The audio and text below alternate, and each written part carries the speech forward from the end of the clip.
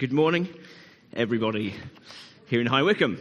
Great to be with you again, and we are continuing our series from the book of Proverbs, which is a book of very practical wisdom in the Old Testament. And a few weeks ago, I spoke on one aspect. Proverbs has lots to say about family, and I spoke about one particular aspect of family, which was marriage, the relationship between husband and wife. And today I'm looking at another aspect of family, which is what does Proverbs have to say about children, about parents and children. Now, obviously, some here are parents, others are not. Some may well be in the future, and some may yearn to be parents. But I do trust that God has something to say to each one of us today through this. I mean, all of us have been children of parents. Agree? Good. For some, of course, that's been a great relationship. For others, it's not been such a good relationship. And of course, for some, this may be a particularly painful subject. This whole area of parents, children, and hopefully there'll be the opportunity to pray at the end if that applies to you. As Richard just said, we've just been to the US. Great time we had. But I've got to tell you, we returned separately. My return journey was probably the most stressful journey I've ever had in my life, because we were in California on the West Coast. And so the plan was fly from LA to Atlanta, and then 3 hours later catch a plane from Atlanta back to Heathrow. All sounds good. Problem being that the plane in LA took off 2 hours late for some unexplained reason. And so I was starting to get a little bit anxious about this. Touchdown in Atlanta, an hour and 20 minutes before my flight to Heathrow was due to take off. Touchdown. So I still got to get off the plane, which takes a while. I was right at the back. I still got to collect my bag, which seemed to take forever. So I'm standing in the baggage hall, waiting for my bag, looking. It's less than an hour. It's less than an hour until my plane takes off. And it's slowly dawning on me, I'm not in the right terminal either. This is the domestic terminal. I need to get to the international terminal. I know Atlanta Airport is huge. It's spread out. And so my bag comes off. I run. I mean, I'm not known for speed. But I was running. I think there were scorch marks on the floor. Running through the airport, shouting, "Where's the international terminal? How do I get to?" And people are saying, "Oh, you've got to get a shuttle bus." Oh, where? Because the signposting is terrible. It's awful in the airport. And you see one sign for it, and then it disappears. Anyway, I'm running around outside like a headless chicken. Where's the bus? Where's the bus? Where's the bus? And at this point, I seriously think I'm going to miss my flight. I am going to miss my flight. Eventually, I find the bus. I get to the international terminal 30 minutes before my flight is due to take off. And I run to the desk, and I say, "I need to get on this flight." And they say, "Oh, no, it's too late." And I say, "No, it's not. You need to get me on that flight. You do whatever it takes to get me on that flight," because I was kind of desperate. And they said, "Well, you're going to have to run to the gate with your bag. You can't check your bag." And I said, "Okay, can you call the gate and tell them I'm here?" Yes. And so I'm running, thinking I've still got to go through security. So I get to security and all the usual rigmarole, everything out of your pocket, shoes off, bag through. Of course, they pulled my bag to one side to check it behind a queue of other bags. And I'm just standing there in security, kind of like this. I don't want to look too agitated in security in an American airport, because that's, that might just be an excuse for them to get the rubber gloves on or something, So I'm just, can you check my bag now? Can you just do that now? And so they're rummaging around. They've got to chuck out my shampoo, everything, because that bag was supposed to go in the hold. And I eventually find the gate, get to the gate, and it's 10 minutes to go. I get on the plane. A sweaty wreck. But very, very relieved. Now, there is a reason for telling that story, which is linked to what I'm talking about today. It's obviously a stressful situation anyway. If you're potentially going to miss a flight, you're thinking inconvenience and the cost and all of that sort of thing. But there was a lot more going on in me than just inconvenience, thinking of inconvenience.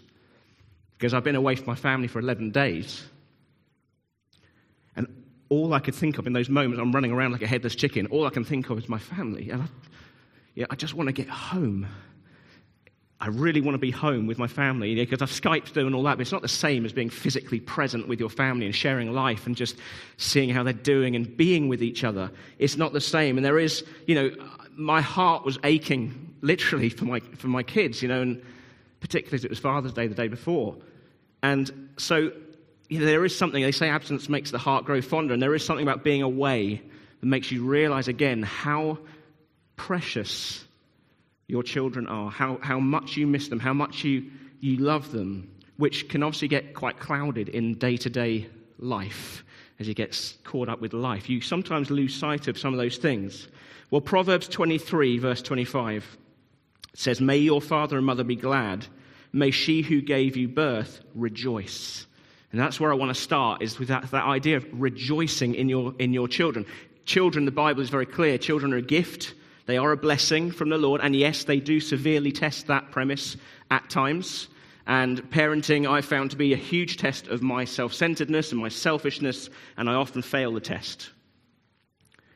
But rejoice. Rejoice in your children. They are to be prized. They are to be cherished. They're to grow up in an environment of love, of an environment of irrational love, where they know that they are loved.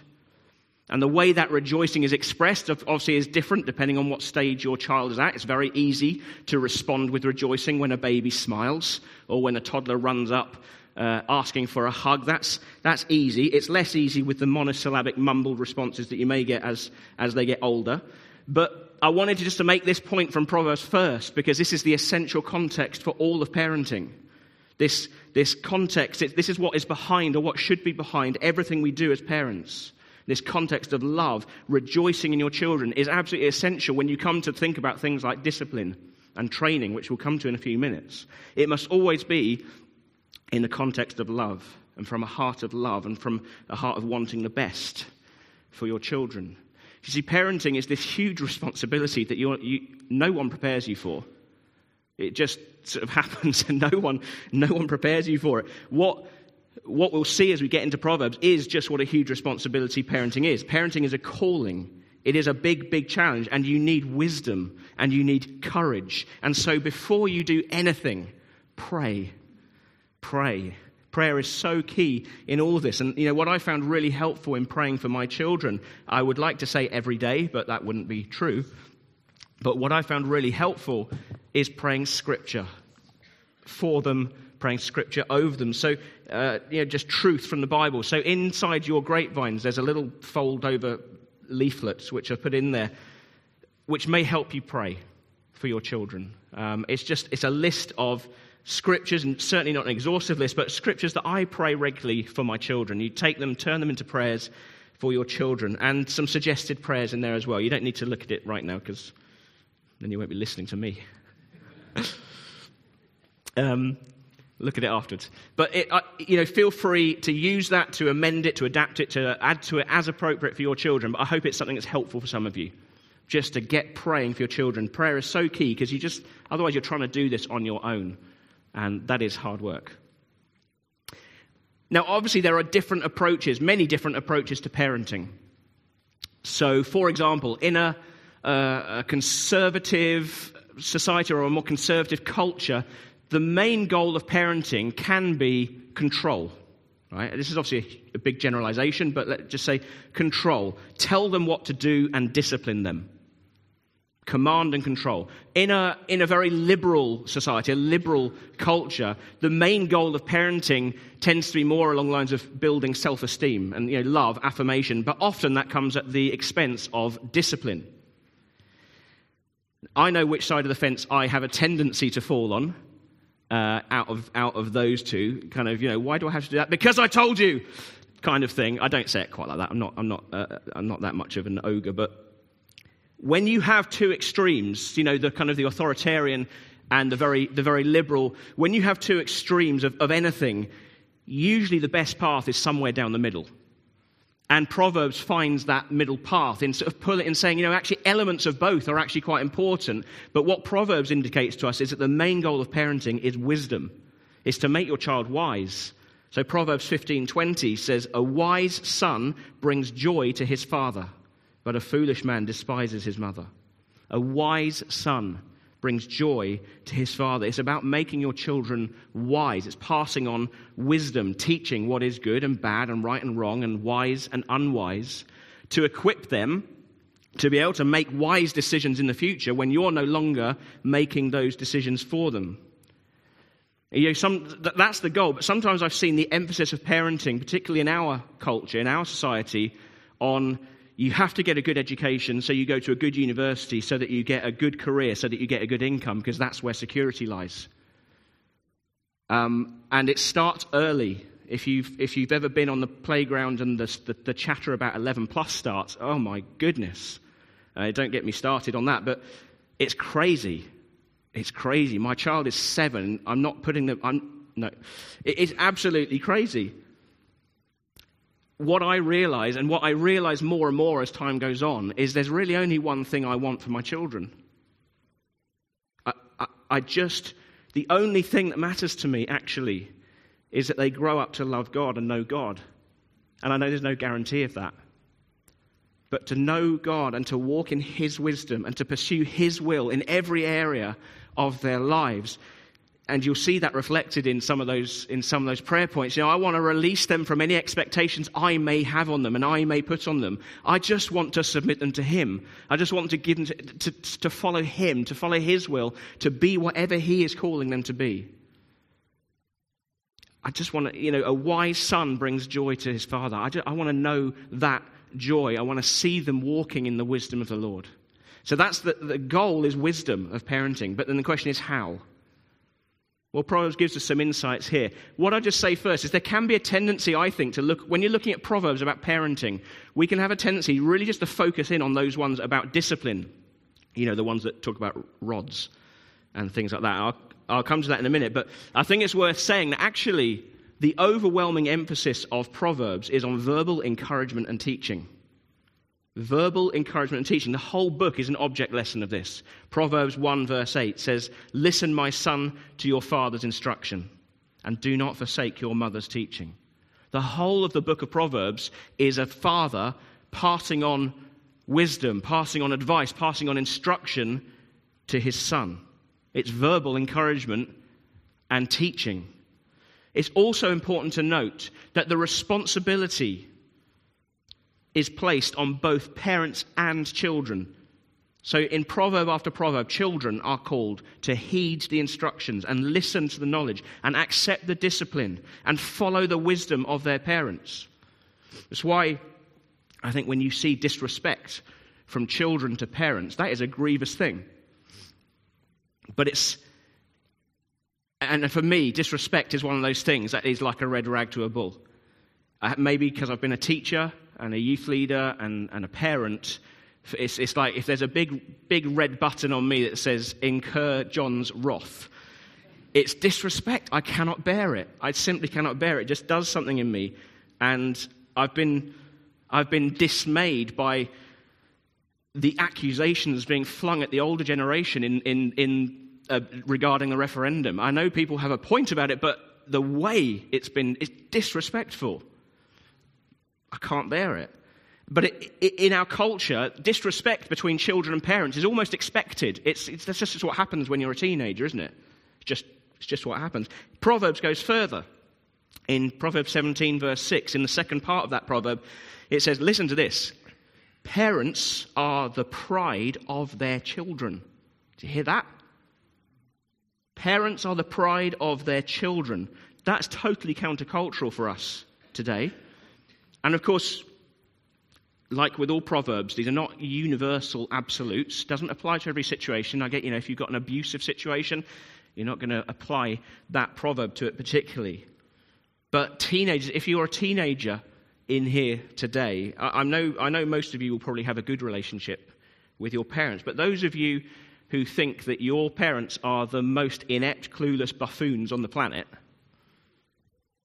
listen, have the humility to accept and realize they may actually know a thing or two more about life than you do. Rein in the disdain and show respect. And if you don't know how to show respect, ask your parents how they would like you to show them respect. Just take that on board, please. And again, acknowledging that there are situations which are very difficult. If there's been abuse or that sort of thing, I'm not talking about those situations. But respect is so important, and it's biblical. Honor your mother and your father. Now, Proverbs tells us why parenting is such an intense character-building challenge. So Proverbs 22:15 says, folly is bound up in the heart of a child. But the rod, there's the rod word, the rod of discipline will drive it far from him. Folly is bound up in the heart of a child, and you hold your newborn child and you think, surely not. Surely not. Not my little angel. Not this little cherub. Folly bound up in his heart. No, this one's different.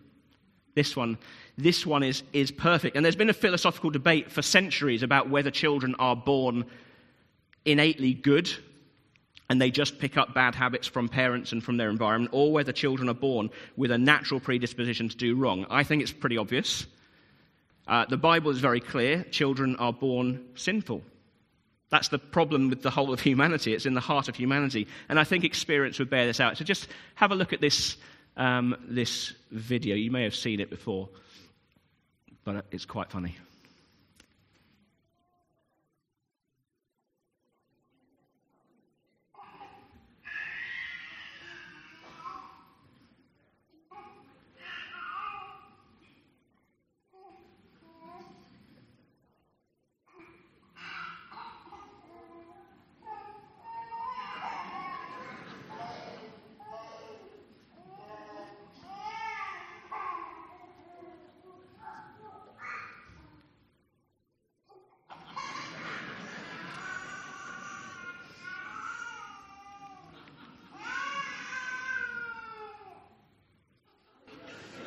Yeah. You don't have to teach a child to be selfish or to disobey or to be horrible to their brother or their sister. You don't have to train them in that. They obviously do pick up things from their environment, but I remember our daughter, she's happy with me sharing this, but our daughter Anna, our oldest daughter Anna, she knew she wasn't allowed to touch the TV when she was about 1. She was crawling along. She knew she's not allowed to touch the TV, so she would crawl over towards a TV, kind of looking around her as she went, kind of checking, is anyone watching me? And then climb up, hands on the TV, like this. And you'd look over and say, Anna. And she would turn around and look at you. And you thought she's taken her hands off, but actually you then realize she hasn't. She's looking at you full in the face, and she's got one fingertip just resting on the screen. And you just like, Anna. And then she kind of would scurry away. But, it is innate that I want to push, I want to resist, I want my way. It's the human problem from, right from the start. One of the first words children learn is probably no or mine. So discipline and boundaries are so essential in raising children. So here's another one on discipline. Proverbs 23:13-14. Do not withhold discipline from a child. If you punish him with the rod, he will not die. Punish him with the rod and save his soul from death. Or 13:24. He who spares the rod hates his son, but he who loves him is careful to discipline him. And I know you probably want me to talk about what does the rod mean. I'm not going to.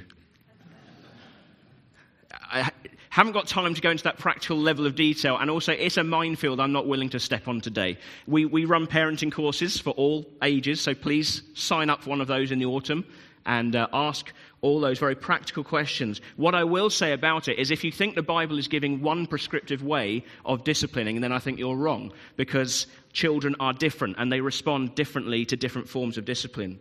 And you've got to find what works for your child. And it may have to differ even between children in the same family because they're all different. But what I'm really interested in getting to today is the heart behind discipline. What is discipline about? Because discipline can come across as such a harsh word. We just associate it with punishment. But it's so much more than that. And as I've already mentioned, the crucial context of discipline is love. It's that heart of love for your child and wanting the best. It's because he loves us that God disciplines us. It's because parents love their children that they discipline them and that they lead them and they train them. Sometimes, of course, we get it very wrong as well. And we respond out of anger or irritation and not out of love. Because some children can wind you up and wear you down and push all your buttons. And so you can end up saying something hurtful or spiteful. Or the ironic situation where you're shouting at them to stop shouting. And you think, maybe not the best. Many times I've had to apologize to my children when I've responded out of anger. And afterwards I've just thought, that wasn't fair. That wasn't loving at all. In fact, the opposite. That was spiteful. And I've had to apologize to them. And I think parents need to be willing to apologize when appropriate, when you get it wrong. Because it models humility, it models a recognition that you're not perfect either. Now, as I already mentioned, parents can very easily fall into one of two traps here in this whole area of discipline. One is not to discipline because it doesn't feel loving disciplining. It doesn't sit well, it doesn't feel good to discipline. But the message of Proverbs is very clear, is that if you withhold discipline, if there are no boundaries, if there's no limits, there's no consequences, it's just like sitting back and watching them head for destruction. You ruin them. It's distinctly unloving. Because if we don't shape them, something else will.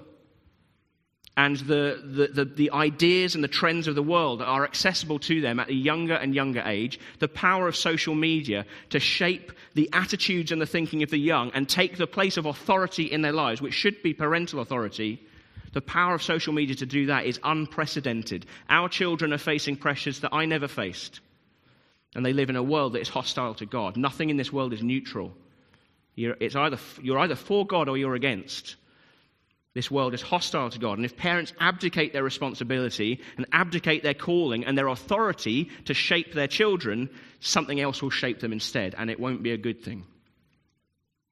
The other trap that you can fall into is to just be authoritarian. Do it because I told you. And sometimes you do have to say that, but if it's just that all the time, authoritarian discipline might breed obedience. It doesn't necessarily produce wisdom. As usual, it lies somewhere in between. I was reading an article by someone called David Mathis, who was talking about the call on parents to cultivate the hearts of their children, nurture the hearts of their children. He said, surely this will include the pruning of discipline, but our first pursuit is not to hunt for the evil in them and attack it, but look for the good and instruct them. It's far too easy to fall into a kind of merely reactive discipline that tries to kill off the weeds of sin by chopping aggressively at the heart of the plant.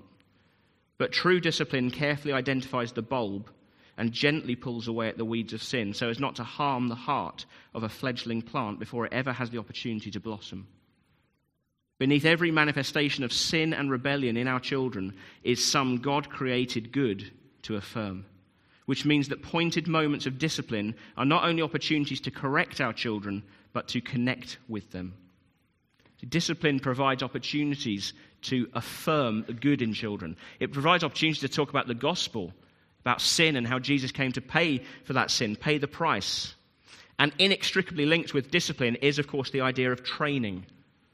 Some people don't like that word because it sounds like indoctrination, but if you don't train your child, what's going to? And probably one of the most well-known proverbs on this, Proverbs 22:6, train a child in the way he should go, and when he's old, he will not turn from it. Train a child in the way he should go. That's about setting patterns from a young age that will take root in their lives and that will grow and that will replicate, hopefully. Teaching, modeling values of truth and compassion and kindness and responsibility, spiritual input, helping them understand that there is a God who loves them. There is a God, there is a Savior who paid the price for their sins and who wants to be in their lives, who wants to guide their lives. And again, as I said before, as with other proverbs, this is not an absolute universal promise that he will not turn from it. We know, there is no guarantee that our children will respond to that training in that way, but it is, of course, our hope that our children will claim that spiritual heritage as their own. And I think the other aspect of training a child in the way he should go is helping them discover and develop their natural gifts and their natural abilities, affirming what they're good at and affirming what makes them come alive. There's nothing like watching your child doing something that they just love doing. And I think that's a huge part of training a child in the way to go. What is the unique path that is being designed for you and for your life? I want to help you discover that. Really, really important. Love, discipline, training, nurturing, passing on wisdom. None of this is easy. It's not an easy task at all. Proverbs always talks in terms of a team effort. Mother and father, both bringing unique insights into their children's lives and into how to raise them and, working as a team, and you can't afford to be divided. So let me just say this. If you're a single parent, if you're a lone parent, I just think you're amazing.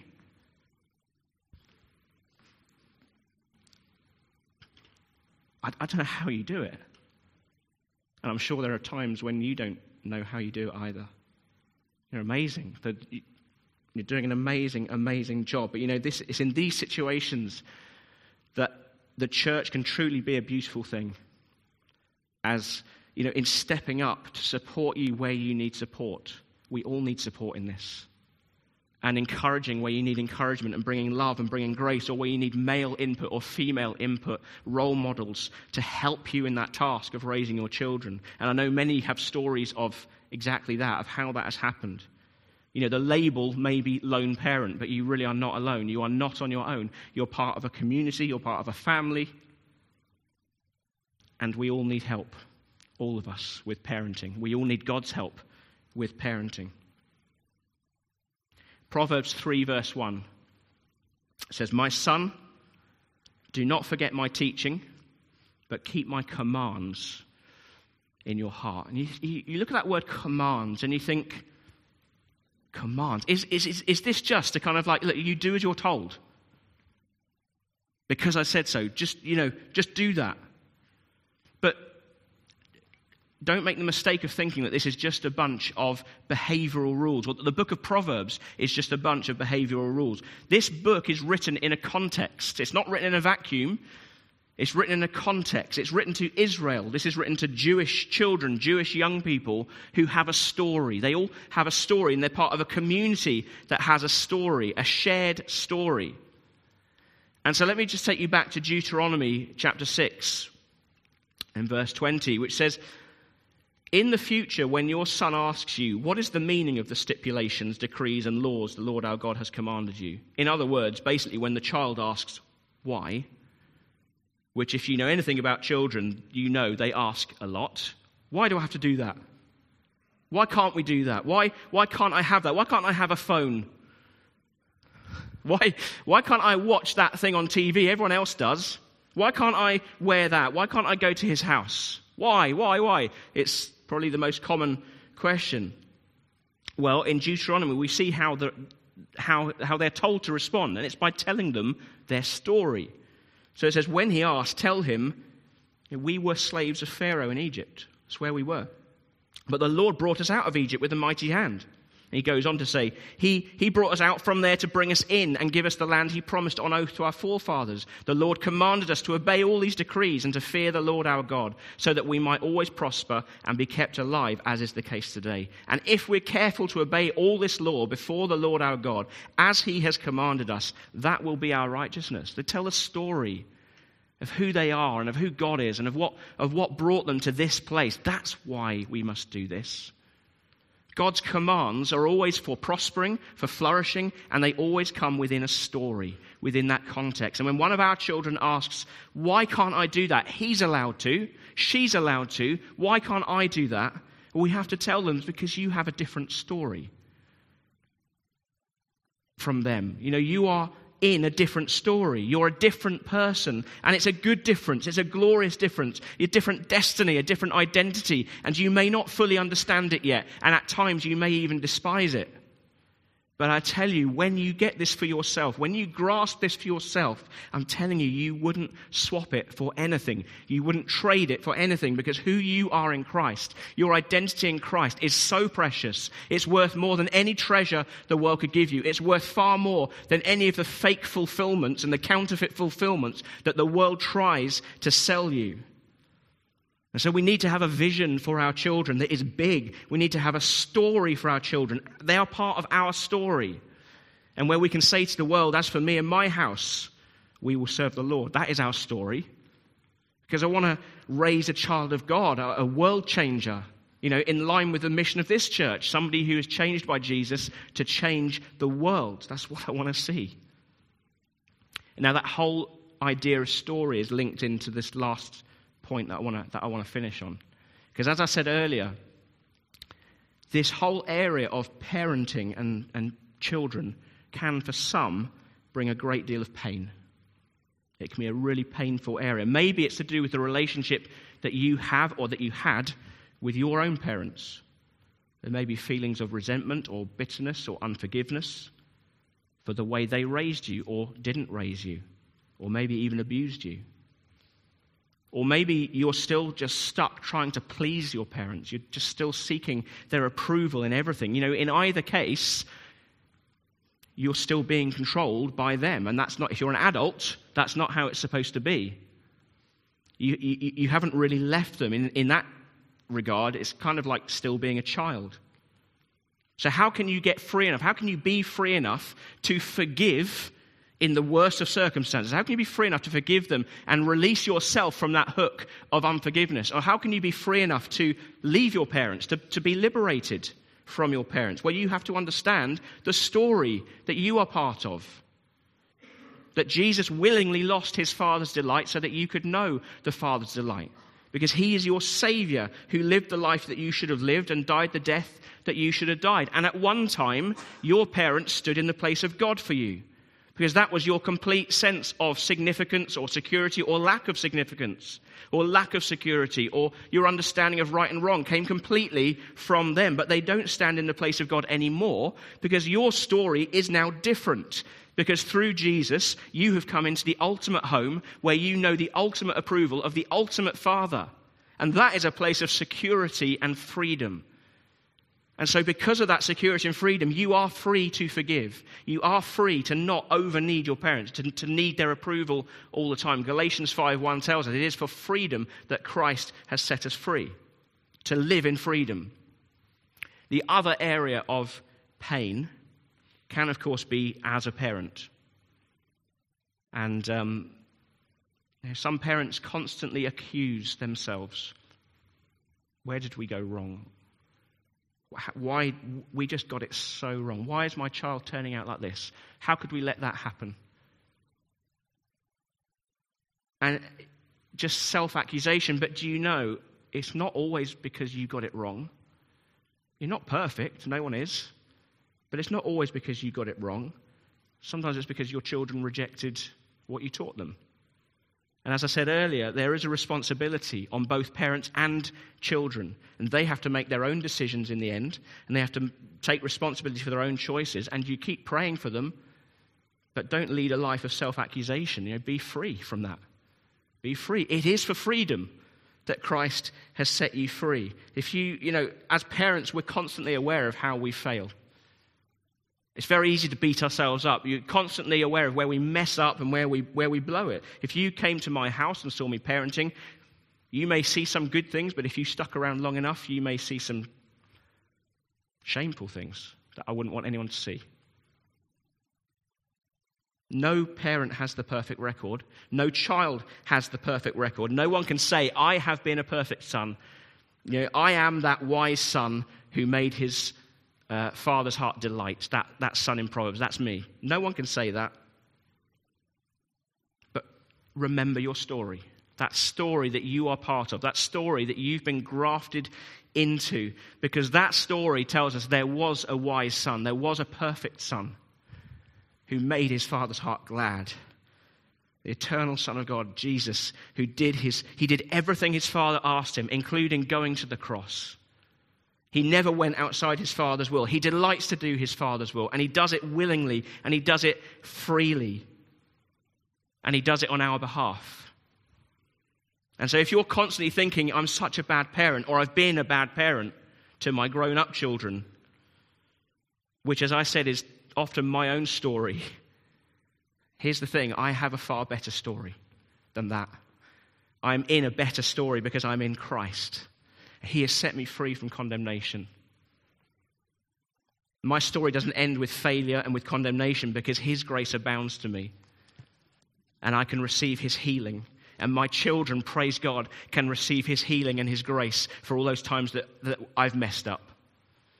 And I can pray for healing in relationships. And maybe that's exactly what some of you need to do today. Know the story that you are in. Receive his grace. Receive his healing. Pray for healing in relationships. Put your trust in God. Amen.